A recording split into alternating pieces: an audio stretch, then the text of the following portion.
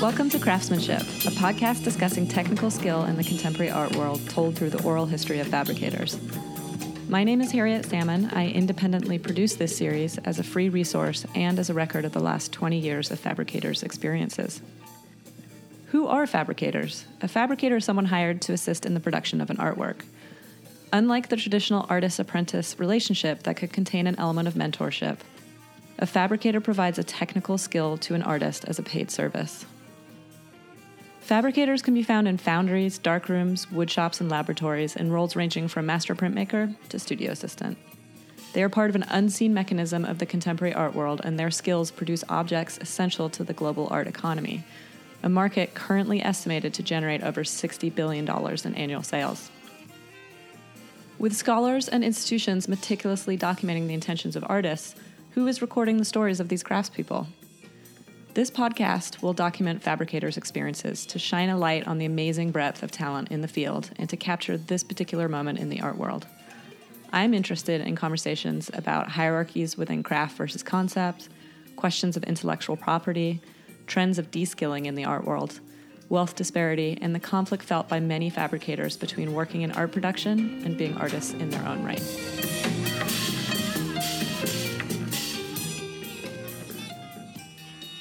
I'm talking today with Anders Reidstedt, a glassblower and fabricator living and working in Brooklyn. Anders learned to blow glass at the age of 15 in his hometown of Newport, Rhode Island, for a high school job following in the footsteps of both his grandfather and great-grandfather, who had blown glass in Sweden generations before.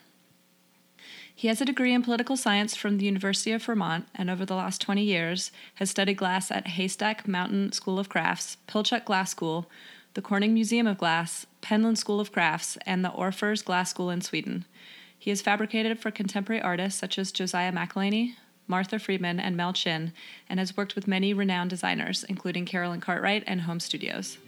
Currently, he works as a freelance fabricator and is heavily involved in Urban Glass, a nonprofit glass institution in Brooklyn that offers education, programming, and communal shop access.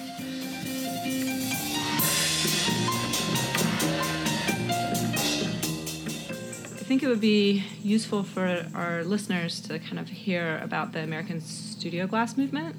Okay. A little bit. Sure. Just to give some context into kind of glass blowing coming into the more forefront of art making as opposed to object making, which is a tough delineation anyway. Yeah. But in the late 50s and early 60s, a ceramicist called Harvey K. Littleton was teaching at University of Wisconsin in Madison. And he traveled to Italy and saw some of the processes. I think he did. I'm not a glass art historian, but I mean, that's the story of the studio glass movement is probably the most important story in my work, like what I've done. It's always coming up. And it's definitely how I ended up working in the material. Without that story. Yeah. I didn't end up in glass, working with glass because of a factory tradition or something like that. It came from the studio glass movement. Yeah. And Harvey Littleton is one of the godfathers of the whole thing. And he did end up in Italy, and there's some, but the interesting thing about him and the whole movement in general is that it lacked a connection to the factory world. It is a self-taught, almost completely self-taught, sort of a little bit of it came out of the Midwest, Ohio, Minnesota, and Toledo specifically. There's another guy there, Labino, there's another guy. They just sort of like said, we want to use this material, and sort of stole a little bit from factories. Yeah. Like somebody worked in a foundry, they stole bricks and made funky equipment. And there's a few successful glass artists that came out of that movement, but it spread the taste to the market, like it created the market. Yeah. And Chihuly being sort of the first and most important developers of that market. Dale Chihuly. Yeah. And without that, I wouldn't be doing this at all. It just wouldn't exist. Like my history with it just spawned. Their studios were created all over the country, and I was the employee of one of those. Yeah, created the demand for your skills. Yeah. Yeah. Could you talk through really quickly, just in a few minutes, that quick description of like what is involved in blowing glass, just like the basic equipment and from like, I'm going to call it like hot honey, like glowy liquid glass, to just like a thing? Well, I'll start one step further. It's just basically sand that you heat up real hot, over 2,000 degrees, and with a couple other basic ingredients, turns into liquid glass that does behave a lot like honey. And really, all you need to do that, it's the chemistry behind it is really complex, but and I don't have a chemistry background, but you have a box that's really well insulated, and then you put fire in it. And engineers get really complicated about it. But where all fun things start. Yeah. Add fire. Yeah, and chemistry happens, and this magic happens, and honestly, it still feels like magic to me. But it's in a big coffee cup, literally a ceramic pot, and you just keep it hot, and you use it up as you need it, and then you do it again. You just have a little entrance port in your box, stick the blowpipe into the hole, and gather out some stuff, just like those little honey dippers. You have a little rod that you put in the glass, and it sticks to the glass. Metal tends to stick to glass, and pull it out. The system of cooling and heating that blob on the end is kind of the technical skill of knowing how much it's moving, how hot it is. Yeah, so once you take the glass out, you can either work with that one amount, or you can continue to add layers, sort of like candle making. You continue to dip. But the moment you take it out of the pot, that heated chamber, it immediately starts cooling down. And within a minute, it's completely useless in terms of forming. So you're working against the clock, and gravity is always tugging it, so you're always turning it. The concept of centering it is a big part of it, centering it on the pipe. And then once you've got all the glass you want, then you use the pipe is hollow, and you apply pressure with your mouth. And it's not very much. Everybody seems to talk about lung strength and lung poisoning and all this stuff. It's really not that physically hard until you get into really large, heavy objects. But the pressure it takes to blow it up is really minimal. It wants to inflate once your moist breath gets into the glass. It expands. Self-expands. Yeah. So if you might use compressed air to fill up the object if it really needs a lot of inflation, but it actually kind of struggles because there's not as much moisture. And from there you can shape it a number of ways with tools. You can't touch it with your hands. It's hovering in the 1600 probably area, 1600 degrees Fahrenheit. So there's all these hand tools that separate you from the heat, but you still get pretty close, and within inches of it. It doesn't, unless it gets really big, like over the size of a half a couch or something, then it gets really difficult to get near it. But normal, anything you would ever see on a table of normal size, you can get within inches. We sometimes occasionally put a little sleeve on or something, but you can get in there and squeeze it. And again, you only have a few moments to work with it. But that's kind of why it takes so long to learn it, is because you have to be really direct. You have to think a couple of stages ahead, and then a lot of it becomes muscle memory. You just make the motions really quickly. You do 2 or 3 things at the same time. It's like being an athlete. There is a lot of athlete meets pianist or something, like the sort of timing and physicality and repetition, they all sort of come together. Yeah. And you got to almost always are working with at least one other person. It's a very group-oriented activity, which... Yeah, there's something about the kind of the fact that you need multiple people to do it and the equipment costs that make it such a communal... Yes. ...aspect of glassmaking. Yeah, maybe more than a lot of other... Absolutely. The equipment cost is a huge startup problem for most people. And then even, that aside, then just it uses a lot of resources to run natural gas, electricity. Yeah. You need a fair bit of space. Like burning money. Yeah, they call it like having a baby. Basically, you turn it on, and you're constantly feeding it, and it never grows up. So it's financially difficult, but that puts a psychological strain on whoever is in charge of it. Here, we share. I work basically in a co-op of sorts, like a group studio. A lot of cities have them. And you call yourself, I'm going to use the word gaffer. Would you call yourself a gaffer? Sure, I am a gaffer, meaning that I am hired to gaff glass or make glass for a designer, artist. But you're not always a gaffer. Sometimes you're doing your own. Yeah, well, I would just, the term gaffer is essentially a glass-specific word that the general public doesn't usually use. So when an artist hires me, they don't use the term. It's just terminology, but it's heavily used in the glass world. But I found a great I was trying to find the definition of it. I think I've looked it up. And it's really hard to find because it's only used in the glass world. But in 2006, the New York Times, there was an article about glass that defined it as a term for a glassblower who labors around a furnace at the instruction of an artist. That's perfect, yeah. And I was like, that's both perfect and interesting use of the word glassblower, labor, and artist. Like, yeah, it sets up like a funny, very well-defined triangle of the work, the person giving the instruction, and the person laboring, which is nice because it defines it, but also not always that. From what I hear, it's not always that clean cut. Yeah, I mean, I think that it's a historic word that's still used, but it's very specific. It doesn't allow for someone like myself to be involved with the design process or the development of an object in a way. Definitely, gaffer seems to emphasize the disconnect between the glass maker and the designer or artist. And like you asked me, do you always feel like that? I think no. It's actually quite rare, but I do like it.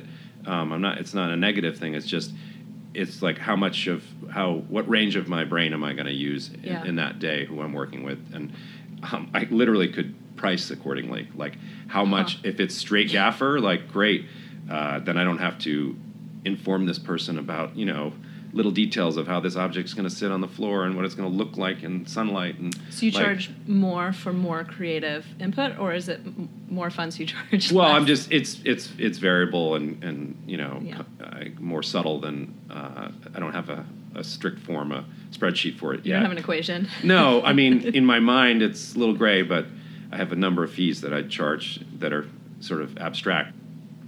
Usually anybody that I will work with, almost always, has minimal, I mean, anybody I will make glass for has minimal experience with it. They don't often or really ever have like either their own experience using the material or designing with other quote-unquote gaffers. Yeah. So I have to inform them a lot about not only technical stuff, but I have to be involved at some level in order for it to be successful. The projects that I'm working on. The design process. Yeah, and that's a big lump of what I do, I think, and that's when I was talking about like how much of my brain do I have to use. Like, if I'm not involved, in the design process on a pretty intense level, it usually doesn't work out. The object is unsuccessful for both of us. Like, it's an uphill battle. Yeah, I like everything from, a designer will show up or an artist will show up with a CAD drawing, and in their mind they've already created it, and they've neglected all the limitations and the physics. And I understand that it's not a problem. It's just it's an ignorance of the material that it is really not like other materials, and it's taken me a lot of time to accept that myself. The basic material, the basic limitations I've got, like you can't touch it, but, you can't, like, just because you came up with the idea doesn't mean it can or should be done. It's just not going to work out. And if you adjust it by 10% at the early stages, it can be much more successful. But that often can involve, like, literally the concept. It can affect the concept from the beginning. At first, it was supposed to be a coffee cup and it becomes a teacup kind of thing. And like, okay, we're making teacups. Like, that's okay. Don't fight the teacup. Do you find that conversation where you get a design and you're talking through it to be different when you're dealing with designers versus artists? Yeah, I think there are some general differences between the two. Usually artists are much more flexible, and I think that's part of what I was saying. Like, they understand that they're even excited about the opportunities that not knowing provide. Like, there's an openness to it. The successful artists that I've successfully worked with, enjoy that back and forth, and then we develop a relationship that is, a working relationship that is good for both of us, and that's when it really gets interesting for me as a gaffer. I actually use the word fabricator because often the times I work with artists, I'm often using other materials as well. Like, maybe it's just simply making a jig or a mold that is used as a tool to make the glass object. Mm-hmm. So then I'm in the metal shop, cutting metal, grinding wood, or whatever I'm doing, like, to assist in the process, which is, all glass has some tooling. And if it's, weird, if it's a weird object that has never been done before, I probably have to make some kind of tool for it. And so then problem solve in lots of materials. and that's what I'm good at. That's how I've ended up doing what I'm doing, is I like problem solving. I've heard you describe an interest between a design object and a fine art object, that you enjoy thinking about the two different contexts of the object, like where it lives in the end, like being used versus being in a gallery. Mm-hmm. Does that affect the problem-solving process? I think it lubricates it. The art, working in art, makes it easier. Like, I'm not fighting the technical, details, thickness versus height, and all these little details that make a design object sort of fit these sort of stuffy desires of a designer. They're not all stuffy, but they're usually more specific. And if an artist is looking for a feeling or essentially some sort of look that creates an emotion, to be simple about it, it's more fluid. We can get through the process faster. Yeah. And if the concerns aren't detailed, because if you usually immediately budget is an issue. This is expensive. It's an expensive endeavor. So if we can relax about those things, we can relax about the subtle details of the material. Like, is there a little bubble here? Is that a problem? Like, if we can get rid of that, then we can, I think, make a more interesting object quickly, and that budget is maintained. While a designer, I'm probably going to have to make more tooling, more attempts, essentially, to get it right. And we're looking for a radius, not, the right purple. I'll do one purple and it's not right, and then we'll be like, just more purple, and then we do more purple, and it's awesome. And if we can have that conversation early, what's important here? What are you trying to do? And then they talk about their long story about, a vegetable that they want to evoke, or whatever it is. Maybe the project isn't that interesting. I made a cone for Mel Chin. Uh-huh. It broke in an installation. It was just up at the Queen's Museum. They were shipping it or installing it. It broke. But it was a really big cone. And he came over in a panic and to the studio, and had to be done in a couple of days. And the museum had the budget or insurance or whatever. Yeah. We were able to pull it off. But he came in and he'd made me a full-scale cardboard mock-up of it. And he wrote tons of notes on it. And I saved it. I'm never giving it. It's such a cool instruction manual. Yeah. And it explains why this is to be that way. And it's just a cone.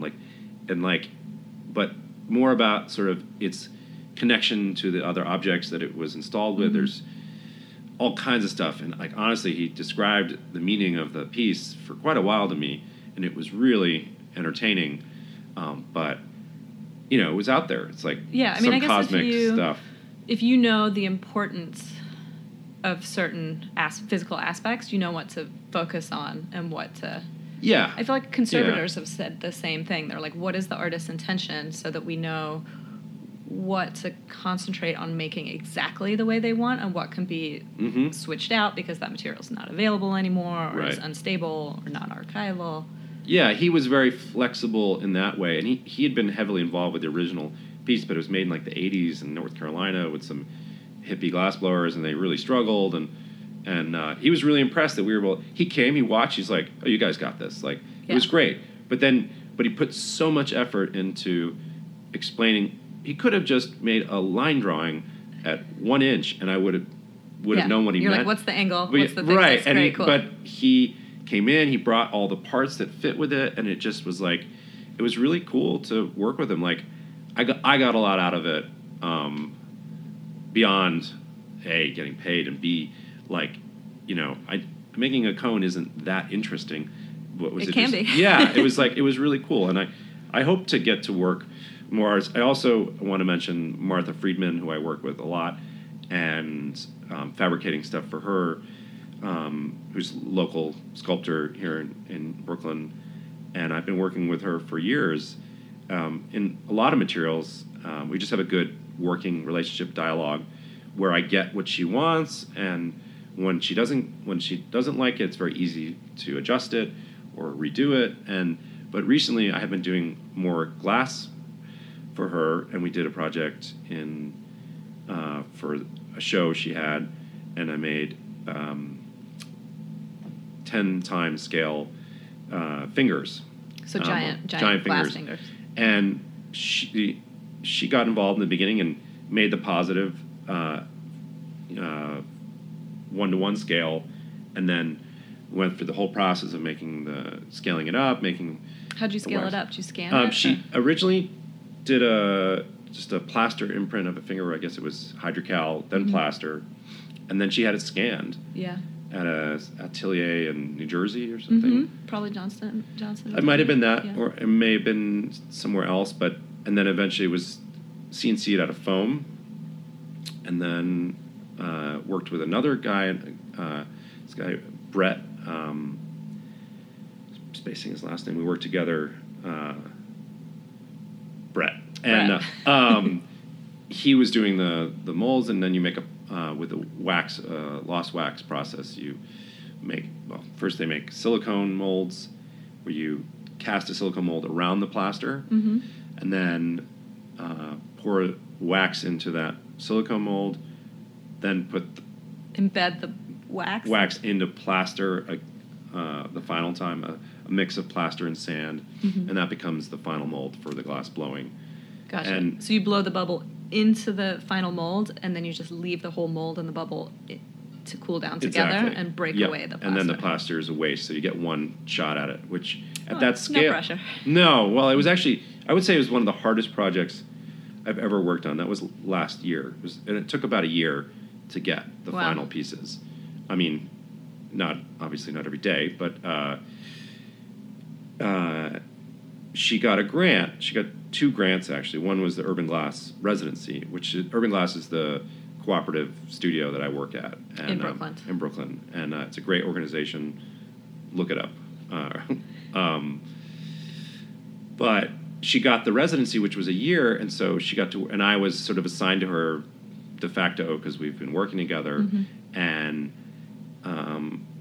it was really ambitious. I had to tame it back. She actually wanted to make them bigger, and we maxed out at 10 times scale, and that was probably by far as big as we could do it. And we needed 6 fingers total, and I think we had to make like 25 or 30 total to get the 6. And it came so close to everybody giving up, but honestly, the grant allowed it to happen, because if it was like straight debt, we would have all been, it just wouldn't have made sense. But the combination of the grant and then the facility supporting us, like the whole process, it was able to happen. And I was able to problem solve at a level that I've never done before. Like, sort of longer term solutions. Like, let's go back. We actually had to remake the original molds a second time, because there was just an angle and it wasn't going to work. But we had that ability. An angle of the finger, so in the... Yeah, well, just at the top of the finger was a little bit too tight and couldn't get in, and so that mean we had to start all over again.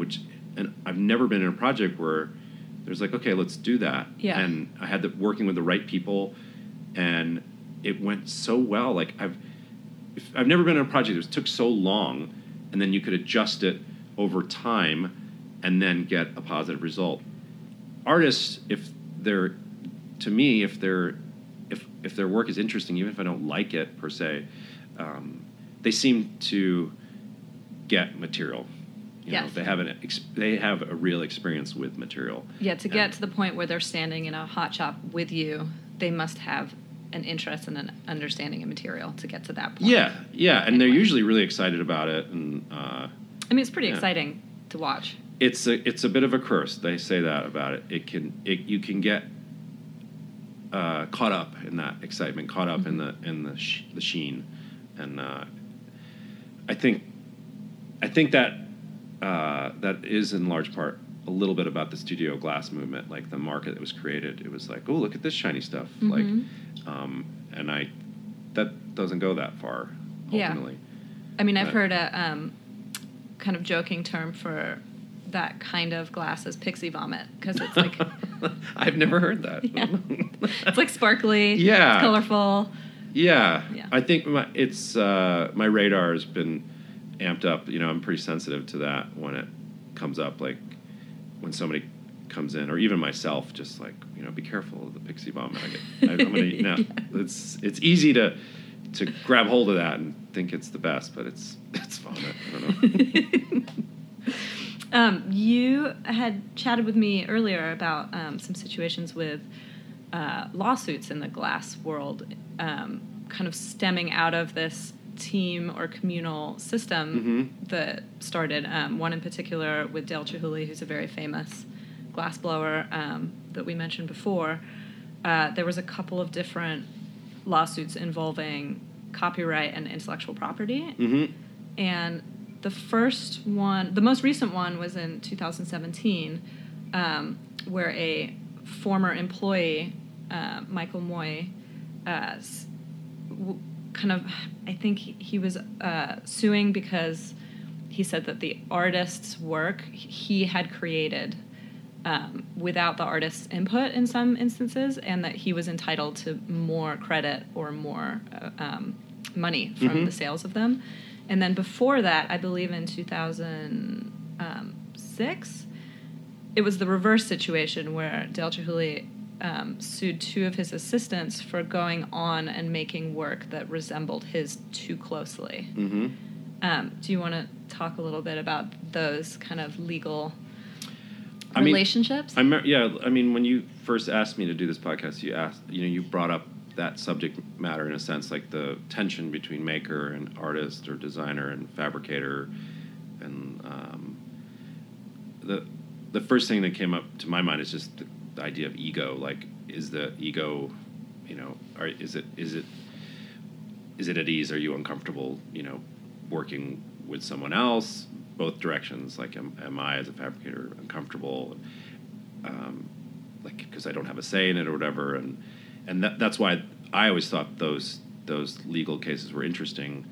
I mean, they have a lot of ramification. I remember it was on the front page of the New York Times, the original one, and I was like, I mean, mostly because I know some of the people that have worked there and at Chihuly's studio, and I never even imagined that something like that could happen, where first he would sue for that, but then, you know, I didn't know the details. I'm not out there. I don't know these guys that well, but and then I looked it up and I saw the similarity, and they're very similar, you know, the stuff he's making, but if you're trained to make work in a certain way, it can be hard to make it in a different way.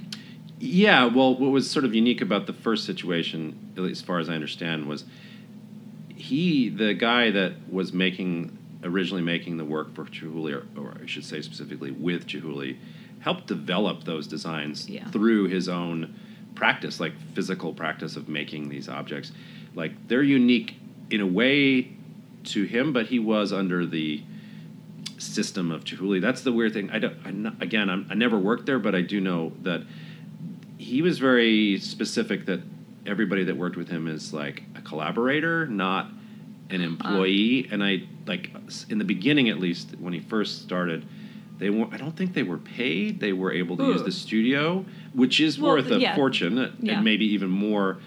That changed. Now it's a real business. I know that, but where there's straight up employees and so on. But in the beginnings of it, my understanding is that there was more of a collaborative situation. Yeah. That probably changes the legal ramifications too, because if you're an employee, the intellectual property that you're working on, it has a different your relationship to the intellectual property has a different definition than if you're a freelancer, a contractor, or a collaborator. Yeah, I don't know much about the legal technicalities of this kind of things. I mean, I often get asked to sign non-disclosure agreements, and I'm totally have no problem doing it. For me, it's not.